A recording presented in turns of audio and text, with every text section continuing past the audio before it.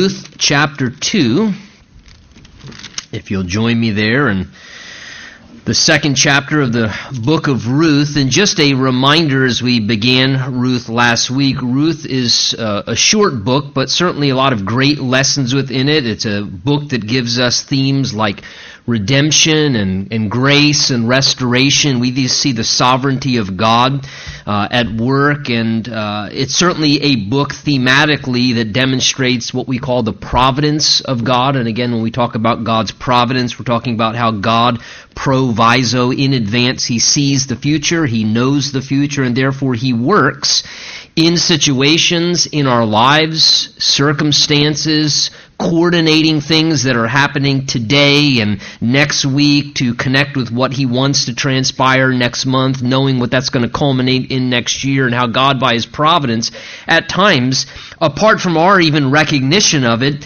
is coordinating events and circumstances, connecting dots, having us in the right places at the right times, connecting maybe with the right people, and He's putting pieces together always to ultimately lead to His good plans and purposes. And we see that, I hope you do, as we go through the book of Ruth. Certainly it's one of the great books that demonstrate God's providence. And again, also in the book of Ruth, as we'll begin to see tonight, going into chapter 2, it's a biblical narrative on love. And certainly it's a representative, a type, and you should see the picture in Boaz as a picture of Jesus Christ, and we'll talk about that a little more going forward.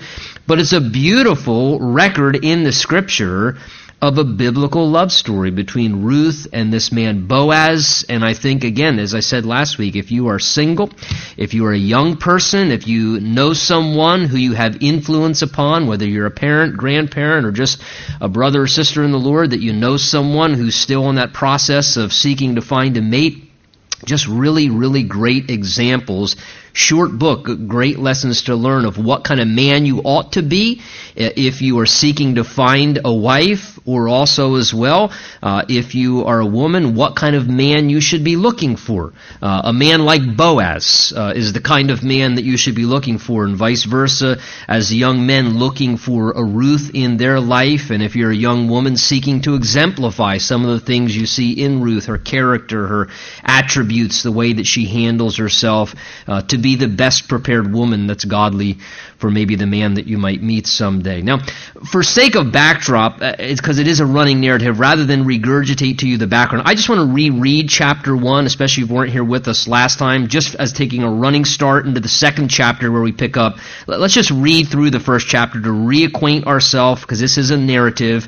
It says, chapter 1, "Now it came to pass in the days when the judges ruled that there was a famine in the land, and a certain man of Bethlehem, Judah, went to dwell in the country of Moab, he and his wife and his 2 sons. The name of that man was Elimelech, the name of his wife Naomi, and the names of his 2 sons Mahlon and Chilion. They were Ephrathites of Bethlehem, Judah.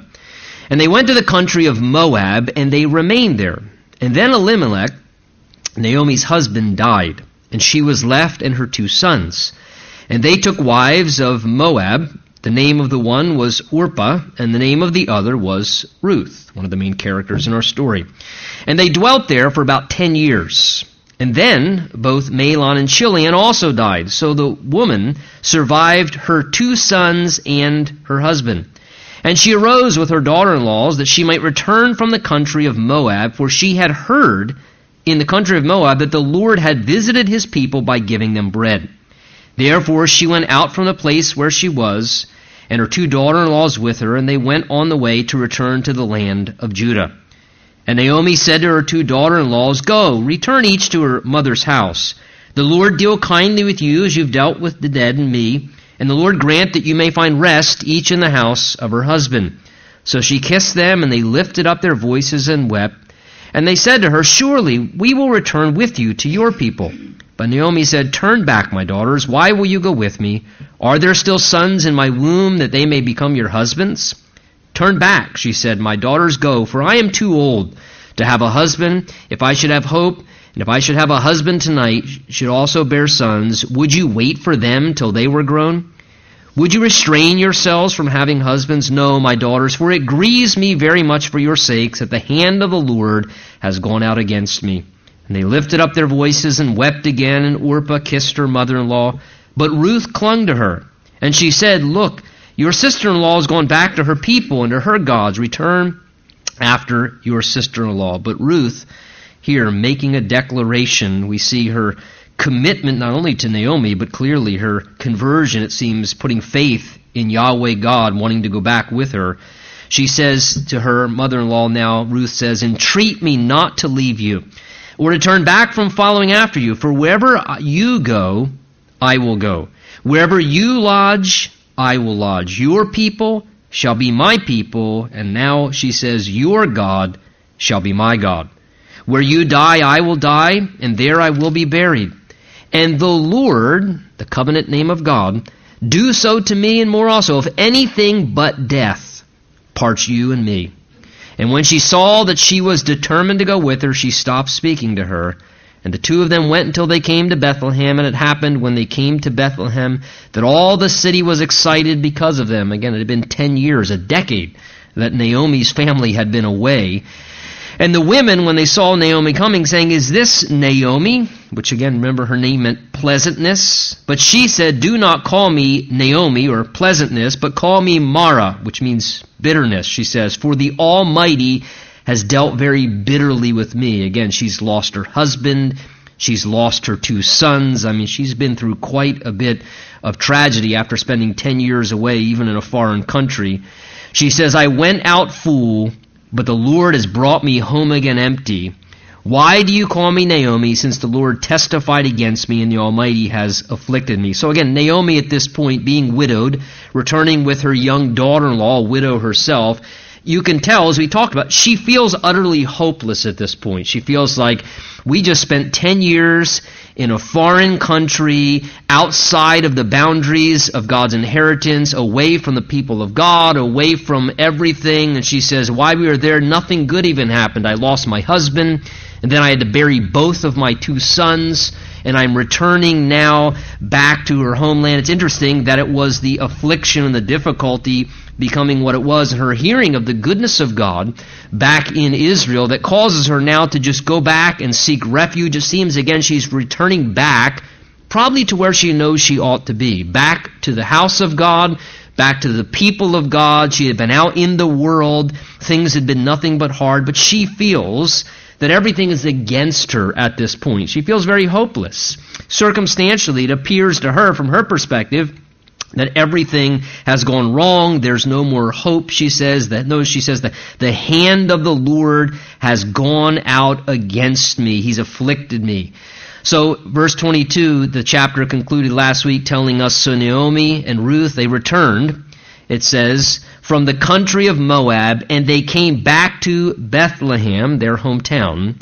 Notice, at the beginning of the barley harvest. So, lo and behold, what she had heard about God's goodness back in the land of Israel after the bad famine and starvation period when it was very hard 10 years earlier, when they fled the country of Israel looking for refuge, and perhaps again, as we said, maybe not trusting the Lord, maybe in a lack of wisdom, trying to take matters into their own hands, and instead of waiting upon God and trusting Him to take care of them in the lean season and the difficult years, they flee to another place. So she's now coming back, and what she's heard about what God had done for His people is true. She comes back, and they're not planning. Notice it says they're harvesting barley. So they're bringing in the harvest of the crops that God had given to them. So the Lord had indeed blessed again with abundance.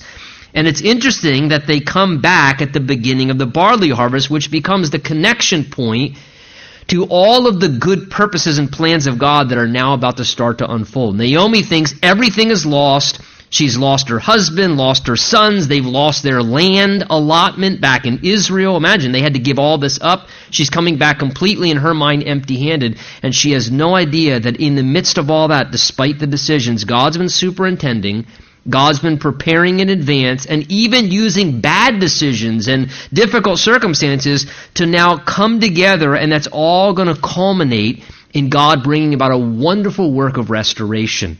and doing something fantastic where God is going to restore back to her pretty much everything that was lost, and again turn her sorrow into incredible joy, we'll see in the days ahead. And even the timing, that they returned back at the right time when the barley harvest was happening, because that's important, keep in mind, as far as the providence of God. If they returned back at the season when they were just planting and not harvesting, then Ruth would not have gone out into the fields. Boaz would not have been there overseeing his workers as they were bringing in the harvest, and Boaz and Ruth would have never met each other. And so even the timing of the right season, that God, again, He orchestrates all these things. He has the right timing and the right season. A lot of times we're impatient and we don't even recognize, so many times don't we not read in the Bible where it says, and at the appointed time, then the Lord's plan comes together. And so often God has an appointed time. He has an appointment. The hard part is we're impatient and we want the appointment time to be sooner for us, but God is orchestrating timing with things. And even here, this beautiful thing. These two people met each other as they became a husband and wife ultimately, but it was a timing thing. And they weren't ready to meet each other before that. The time and had things not happened the way they did, even despite some poor choices in the process, they would have not been at the right place at the right times to actually make this connection point they're going to make where they actually meet each other. So just very beautiful. They come back, it's the barley harvest, and then chapter 2 introduces us now really to the guy who becomes the hero of this story, Boaz. It says there was a relative of Naomi's husband, a man of, notice the Bible says, great wealth, of the family of Elimelech, and his name was Boaz. So at this point we're introduced to Boaz before Ruth actually meets him. We'll see that in the verses ahead.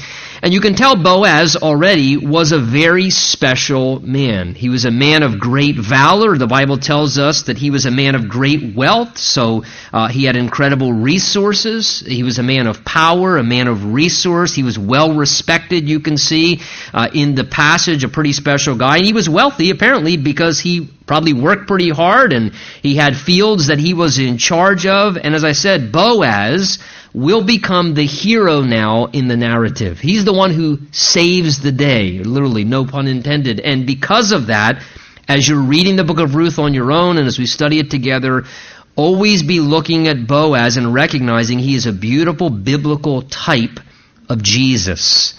A picture of someone who saves, someone who spares, the way that he treats Ruth, the things that he does for Ruth. So many times, beautiful imagery of how Jesus relates to us, the grace that he shows, his willingness to take her to himself as a Moabite woman who should have been an outcast, but yet he draws her to himself and takes her as a wife, though she was an outcast in the culture as a Moabite woman, and how he spares her and saves not only her, but ends up saving her entire family line, and ends up restoring back to them what they had lost as a result of their choices, even as how Jesus saves and restores back to us everything we lost back in the Garden of Eden when humanity made the mistakes that we did. And so keep that in mind as we go through this, looking at Boaz's life. So verse 2, it says, so Ruth, the Moabitess, turns to Naomi, her mother-in-law, again, and says to her, please, let me go out to the field and glean heads of grain after him in whose sight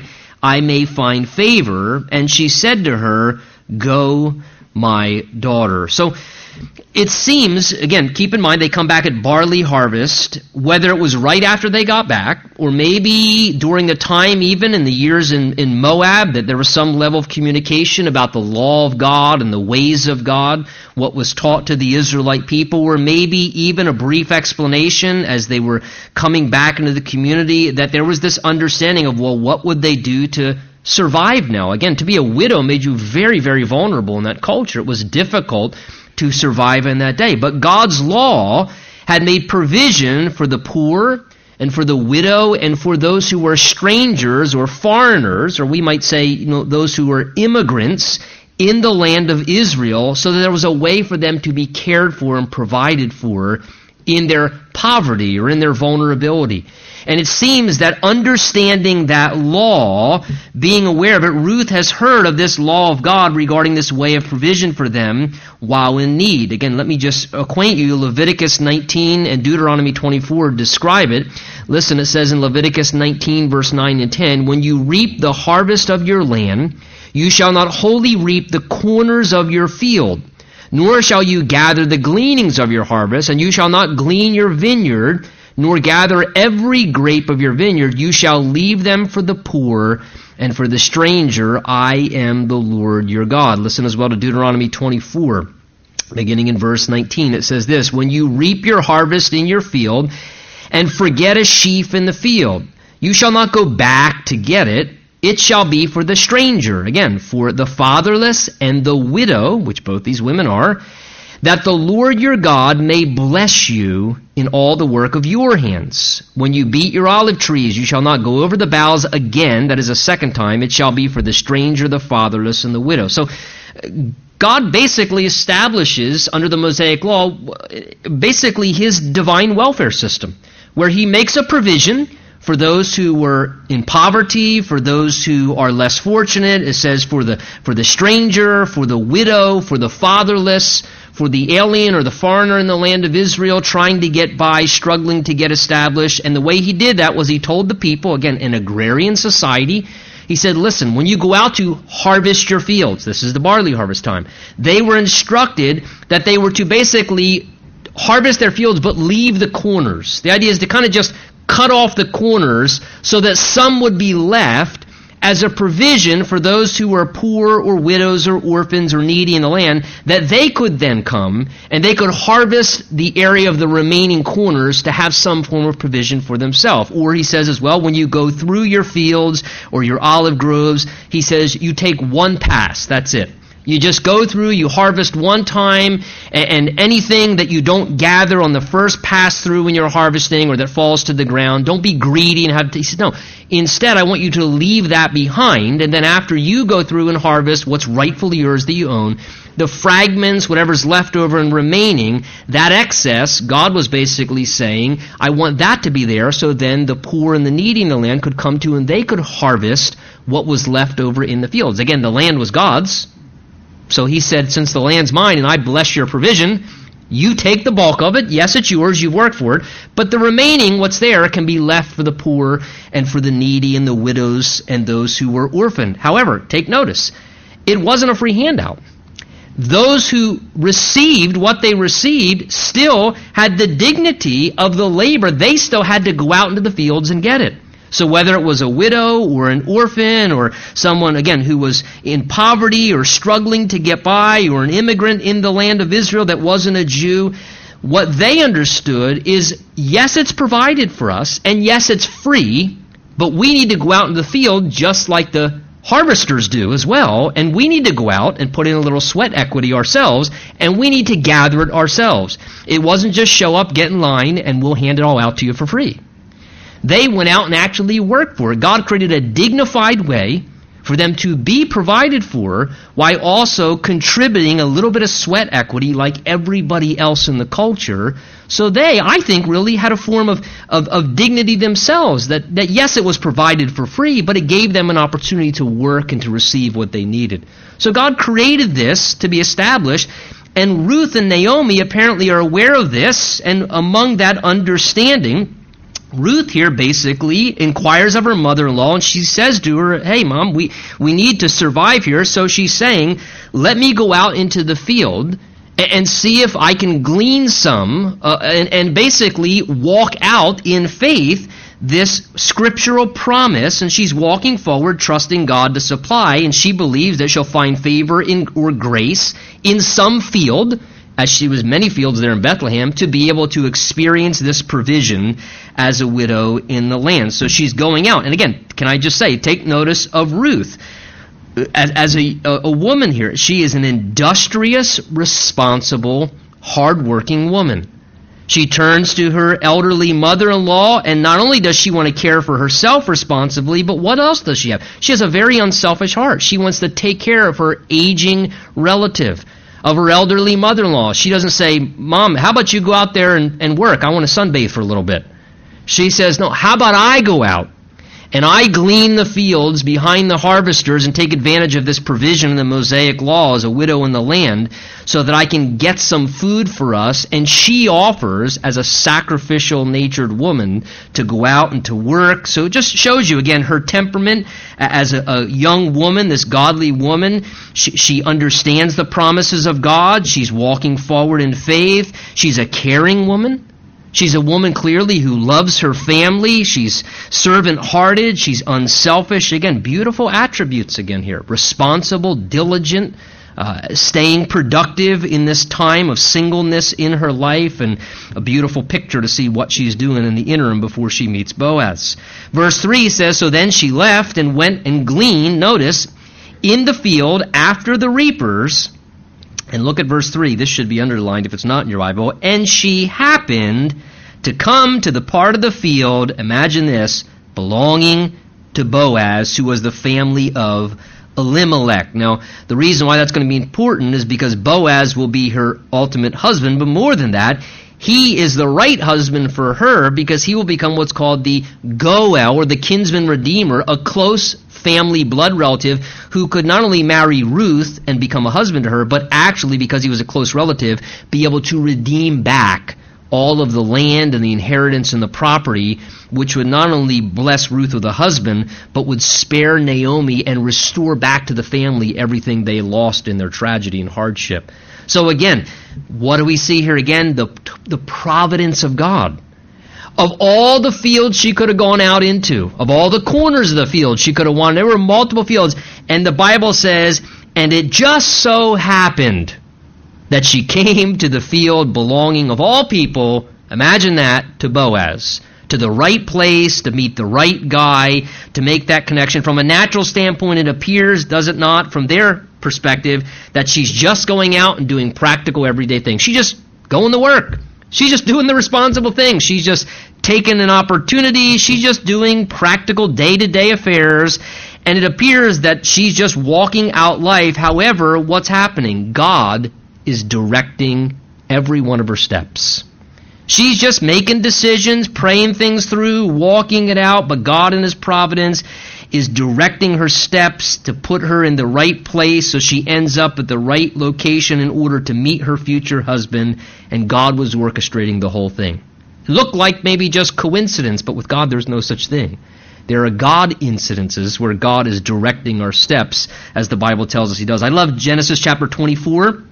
Another beautiful scene as well, where there's the result of a marriage. There in Genesis 24, it tells us that Eliezer, the servant of Abraham, is sent to go find a bride for Isaac. And as he goes to the other land afar off in a distance, he's praying and asking God for guidance to find the right bride for his father, or his servant Isaac, who he's out seeking a bride for. And then it says in Genesis 24, after he prays and walks forward, it says, and being on the way, he says, the Lord led me.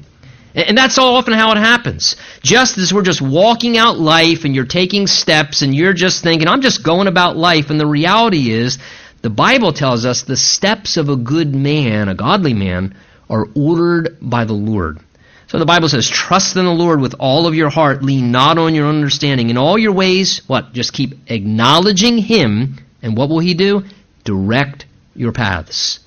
And like Ruth here, it'll just so happen that you end up in the right field at the right time for the right occasions, for the right connection points. And what a beautiful thing to be able, that's like a soft pillow to lay your head down on the bed at night. It's called the pillow of the providence of God. That you can just let, Lord, I'm just doing life. I'm just praying.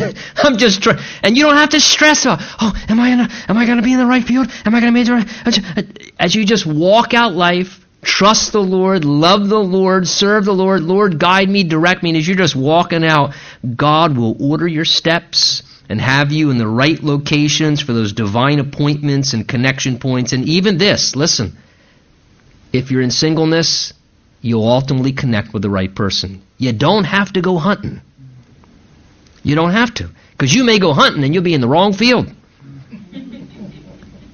Just live out life. Walk out life. Serve the Lord.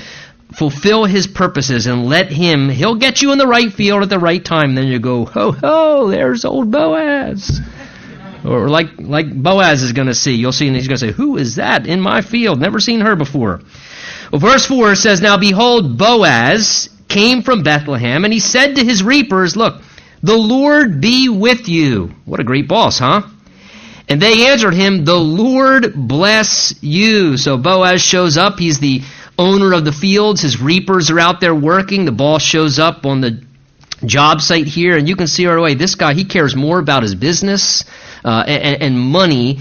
He cares way more about people, is what I'm trying to say, than he does just business and money. Because the first words out of his mouth are not, hey, what are we bringing so far?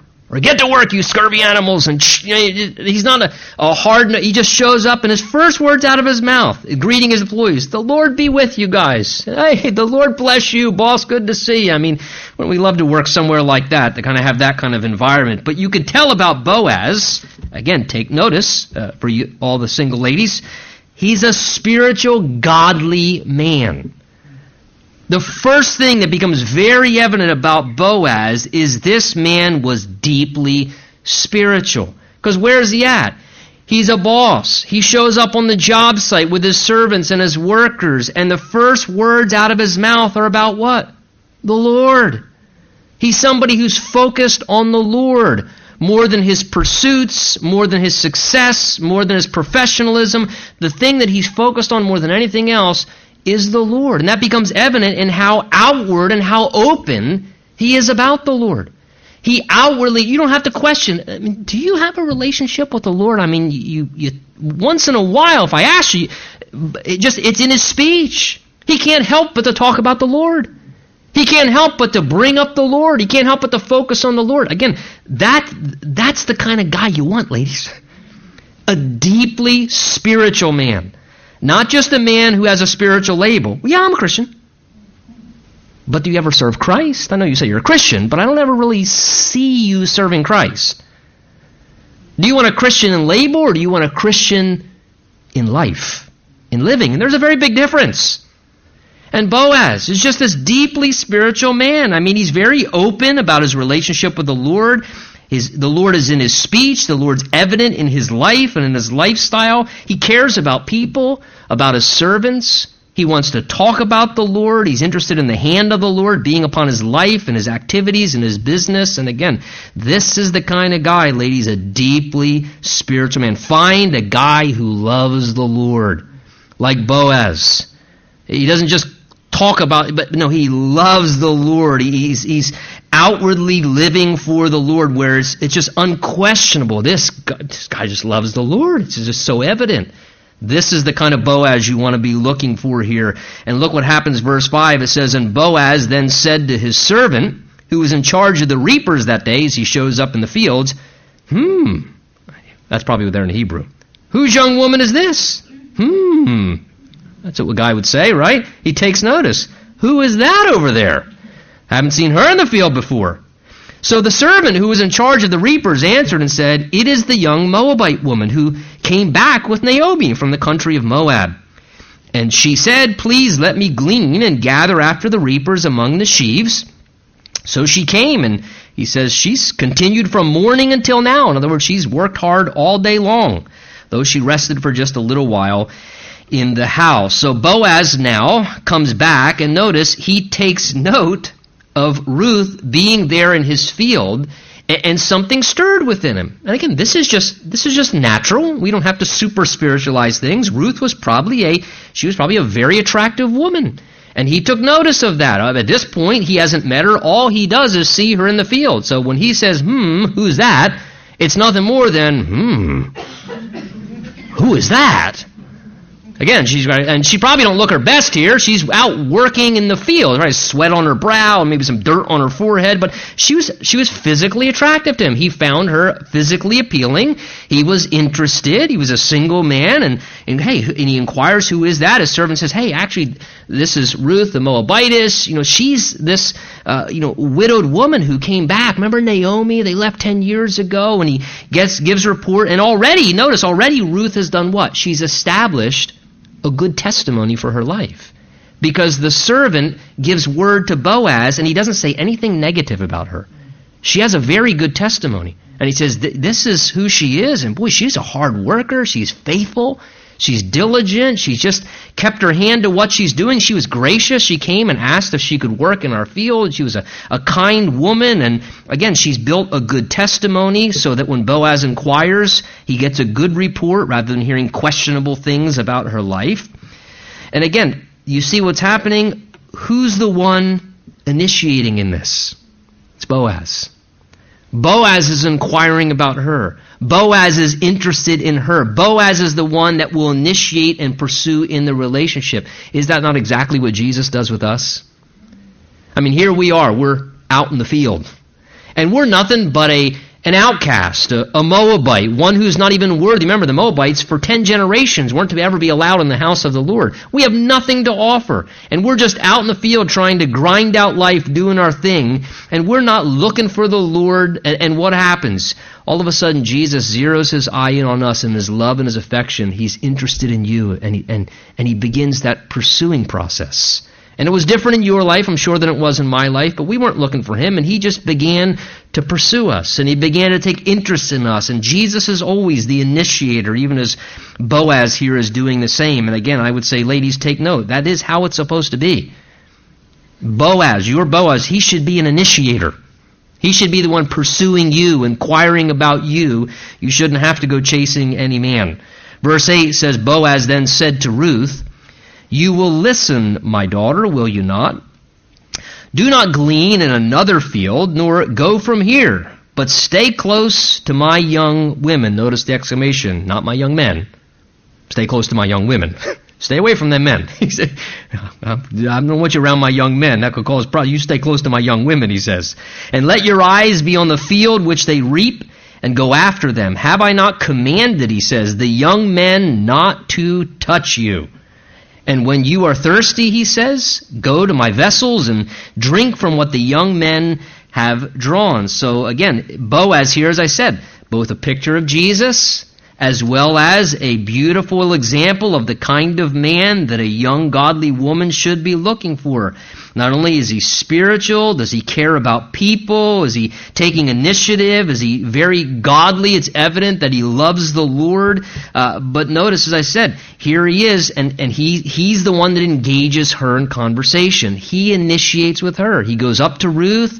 This is sort of the introduction to meet her. He initiates in the relationship.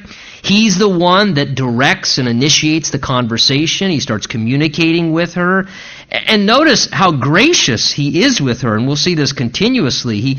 He seeks to provide for her and make sure she has what she needs. He says, listen to me. He says, you don't need to glean in any other field.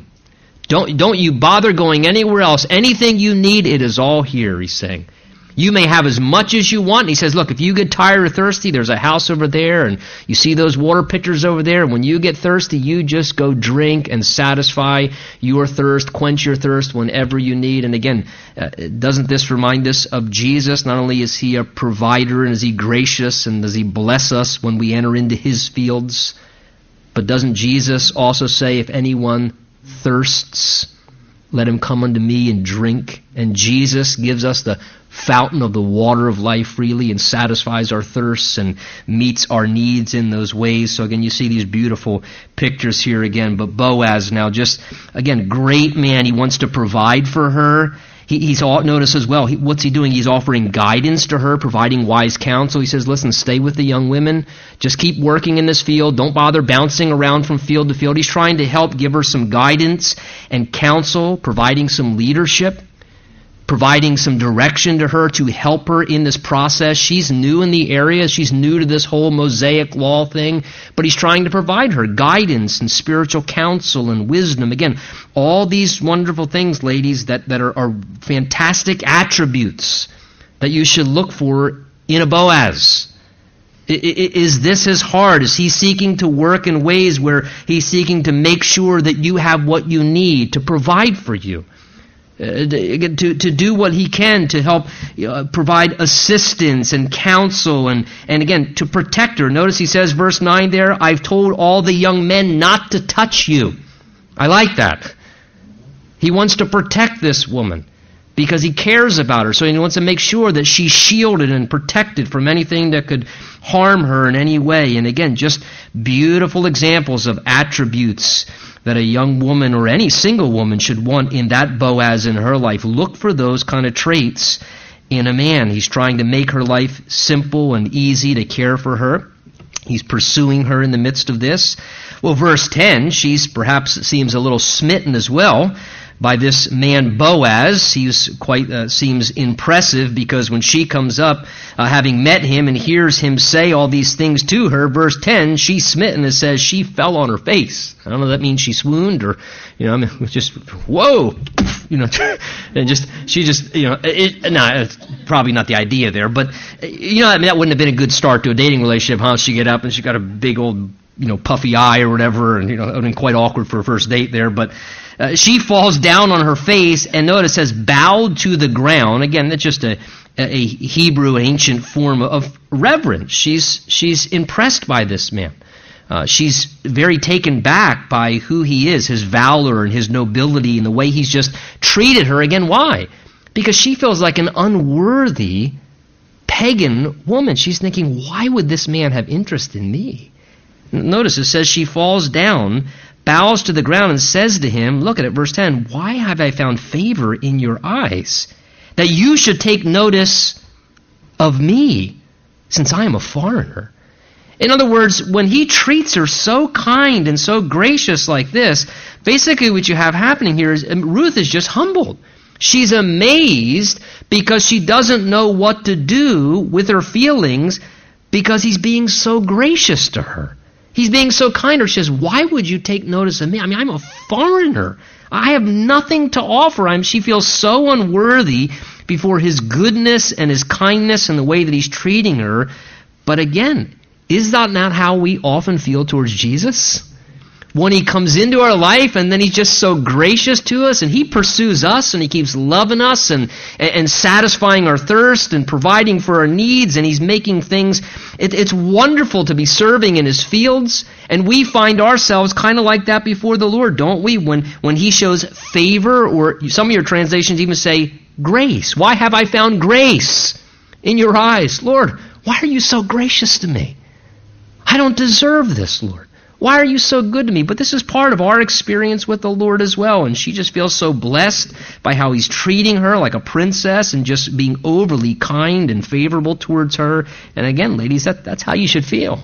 If a guy's treating you right, that's how you should feel.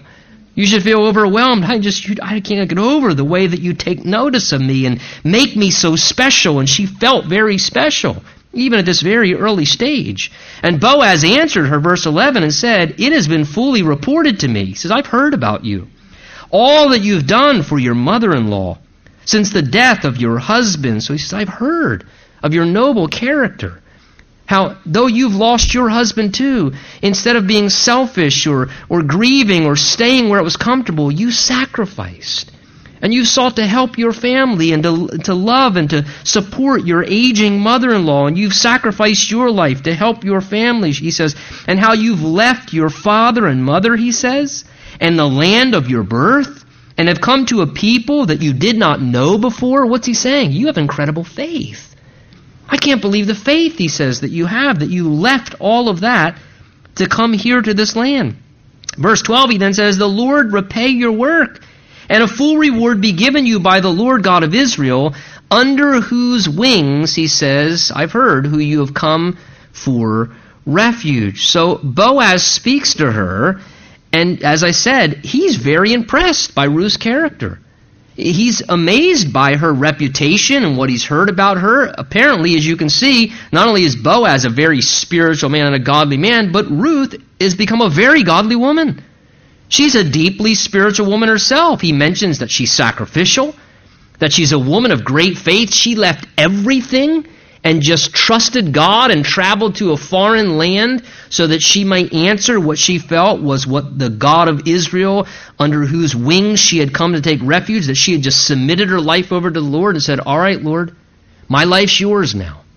And I'm ready for whatever you want with my life now. And I just surrender it to you. And he had heard about this surrendered life that she had to the Lord, how she was a woman faithful in her commitment. And again, let me say on the flip side, ladies, this is the kind of stuff you want to seek to prepare yourself to be. And for young men, not only should a young woman be looking for a godly man, but by the same token, a young man should be looking for a very, very godly woman like Ruth. It's not just, whoa, who is that in the field? And then she comes up and drops the F-bomb and is the most rude, selfish, cantankerous gnat. And you go, hey, but she looks good. And sad to say, that's probably a little more of a problem for men than it is for women. But listen, what is Boaz impressed with? Yes, he was physically attracted. There's absolutely nothing wrong with that. God's created all those things. But Boaz was impressed with the depth of her character. With her inner beauty. He says, I've heard about you. You're an incredible woman. You've given your whole life up to serve the God of Israel. You're sacrificial and you're so caring and generous and giving, and you're diligent and industrious and you're faithful and you're so committed. And he's very, very impressed. What he finds most attractive is her inward beauty. That's what he's impressed with. And that is the thing any wise young man would recognize. That's what's the greatest beauty. The Bible says, Proverbs 31, does it not? Charm is deceitful, beauty is fleeting, means it passes away, but a woman who fears the Lord shall be praised. This is what kind of beauty is going to last. And here Boaz finds this, and he's very attracted to Ruth in this sense because of her deep spirituality as well. Verse 14, now Boaz said to her at mealtime, now here's where he starts to make his move. Come here, he says, eat of the bread, he says, and dip your piece of bread in the vinegar. I guess that's how you flirted in that day. Bring your little piece of bread over here, baby, dip in that bowl. We can share. You dip in my bowl. We can double dip around here, he's saying. Come a little closer. This is flirting in Hebrew culture. So it says, she sat beside the reapers, and he passed the parched grain to her, and she ate and was satisfied and kept some back. Now notice, she ate, she was fulfilled herself, but she kept some back. Why did she keep some back? Instead of just glutting herself, she satisfied herself. But who's she thinking about? Naomi. Again, she's a woman who's other-centered. She's thinking about her mother-in-law. And she's saying, look, that's enough for me. I came out here today to take care of my mother-in-law as well. And so rather than just overly indulging herself, she's always thinking of others. She's a Philippians 2 woman, looking out not only for her own interests, but also for the interests of others. Again, very impressive. She keeps some of it aside, but he's trying to bless her. And again, this is just a way in that culture. This is kind of a formality of courtship and trying to connect. He's trying to get to know her a little bit better and trying to connect with her. So she holds some back, but again, he provides for her again, as we see. He's satisfying her, giving her what? Interesting. Come and eat of the bread. And of eating of the bread, she's satisfied. What did Jesus say of himself? I am the bread of life. And whoever feeds upon me, upon my life, Jesus said, shall not hunger. And whoever drinks of me, so shall not thirst. Again, this beautiful picture of how Jesus satisfies us as well with the bread of life himself. Verse 15, and when she rose up then, notice, again, she's not a lazy woman. She just didn't sit there all day. Dinner time was done. She rises right back up from the meal and heads right back out into the fields again to glean further. Boaz has given her the right to do that now freely, so Boaz commanded then his young men, and now watch his words again. Look at more of the character of this guy. He says to his young men, let her glean even among the sheaves. The idea is not just the stuff that's fallen down in the corners. He says even the good stuff. He's trying to provide extra for her. And do not reproach her. In other words, don't rebuke her for violating the Mosaic law because she's not just taking the leftovers. He's saying, I'm saying give her more than the leftovers and let her do it, he's saying. In fact, look what he says, verse 16. Also, let grain from the bundles fall purposely for her and leave it that she may glean and do not rebuke her. So, this guy knows how to treat a woman. He wants to bless her. He tells his servant, he says, listen, not only let her glean among the sheaves and whatever she wants, but he says, this is what I want you to do. I want you to purposely, he says, on purpose, deliberately pick some for her so she don't even have to pick it, and then drop it on the ground. Oops. Well, I guess you can have that if you want it, Ruth.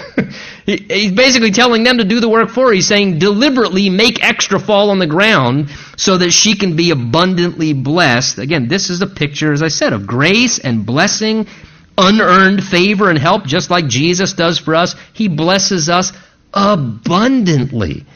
He's gracious to us above and beyond. He doesn't just meet our needs, but he blesses us above and beyond at times in ways that are just so gracious. And Boaz is seeking to make things for Ruth, what? Pay attention, as easy as possible.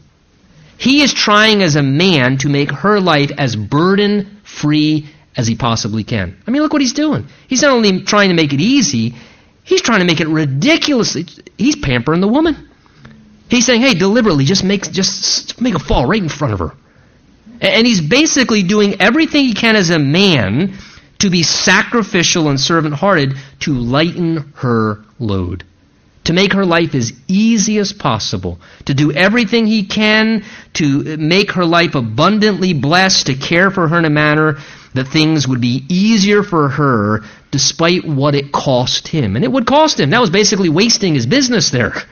He's saying deliberately throw extra profits on the ground for her, but he's willing to bear the cost and sacrifice to make her life easier. And again, any good man, a godly man, ladies, that's what you're looking for. You're looking for a guy that's going to bless you and take burdens off of you, a guy who's going to sacrifice and die to himself for you to make your life better, to make your life easier, to be a representative of Christ. What did Jesus do? He sacrificed, he laid down his life so that we could be blessed and benefited and our lives could become better.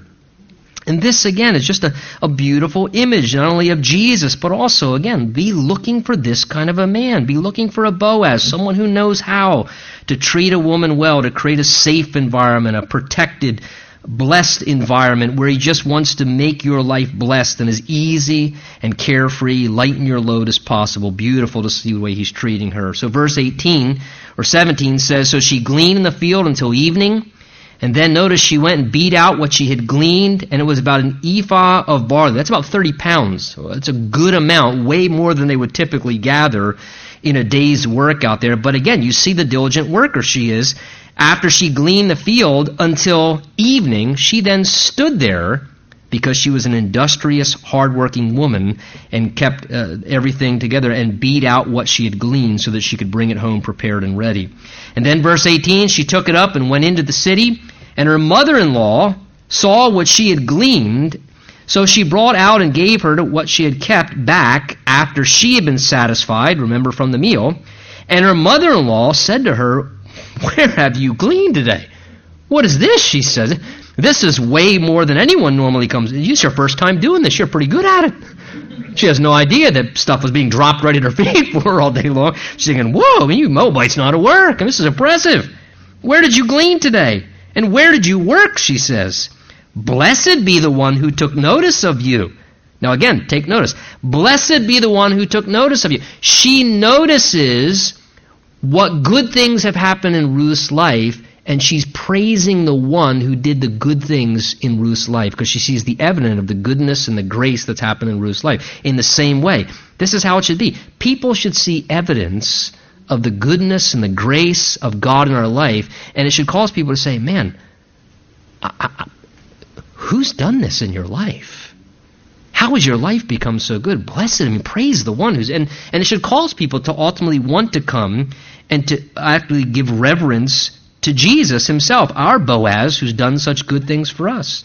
So she told her mother-in-law with whom she had worked with and said, the man's name with whom I work today is Boaz. Uh-oh, ding, ding. Naomi had forgotten all about this distant relative.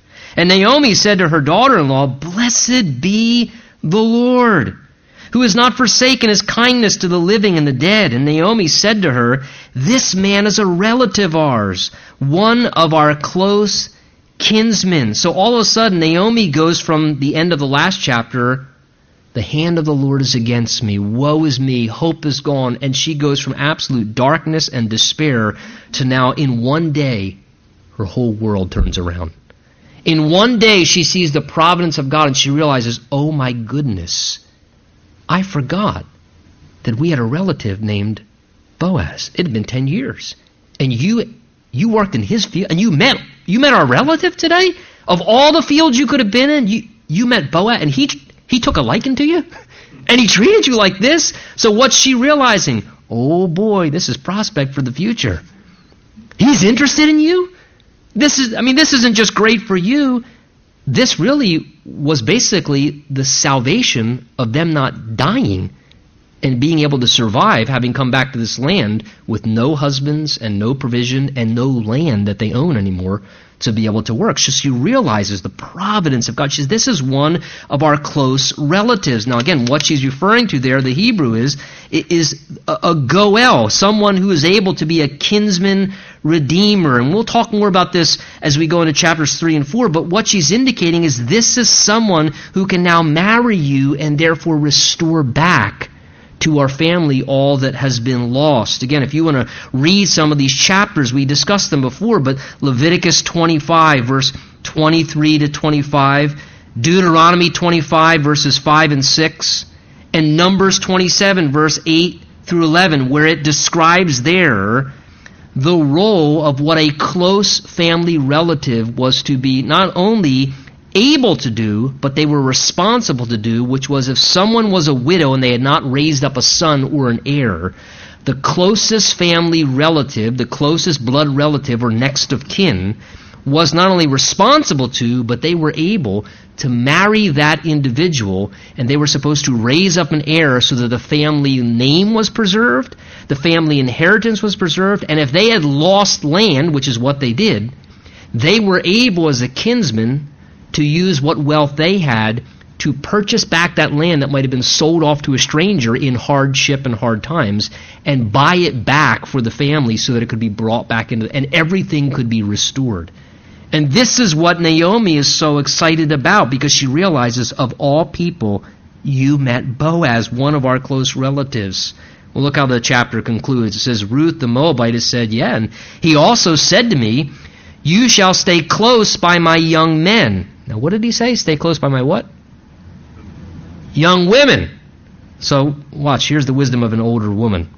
He said, stay close by my young men until they've finished all the harvest. He said, I can work with the men till the end of the harvest. So she, being a wise older woman, this is why you need a godly mother figure in your life.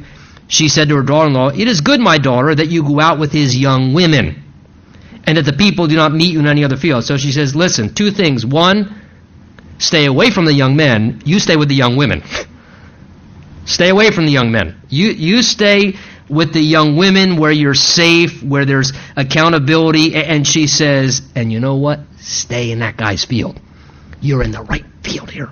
And she's going to ultimately help her to say, look, now I'm going to tell you the playbook. You need to stay in the right field, and you follow my playbook, honey, and you're going to score yourself a good man in the process. So verse 23, she stayed close by the young women of Boaz to glean till the end of the barley harvest and wheat harvest, and she dwelt with her mother-in-law. So again, you're going to see as we go into chapter 3 next week, the beginning of this marriage proposal come together. These two who are in love begin to pursue a marital relationship. And Naomi, beautifully, Naomi, the mother figure in Ruth's life, is intricately involved, not only helping her with discernment, but good wisdom and counsel, how to further navigate this situation, and basically saying, look, the hand of the Lord is upon this relationship, honey, so let me give you guidance and counsel. And again, just a beautiful picture to see how parents providing assistance, godly wisdom in the midst of those things. Well, let's close there for tonight. Let's stand, let's pray together.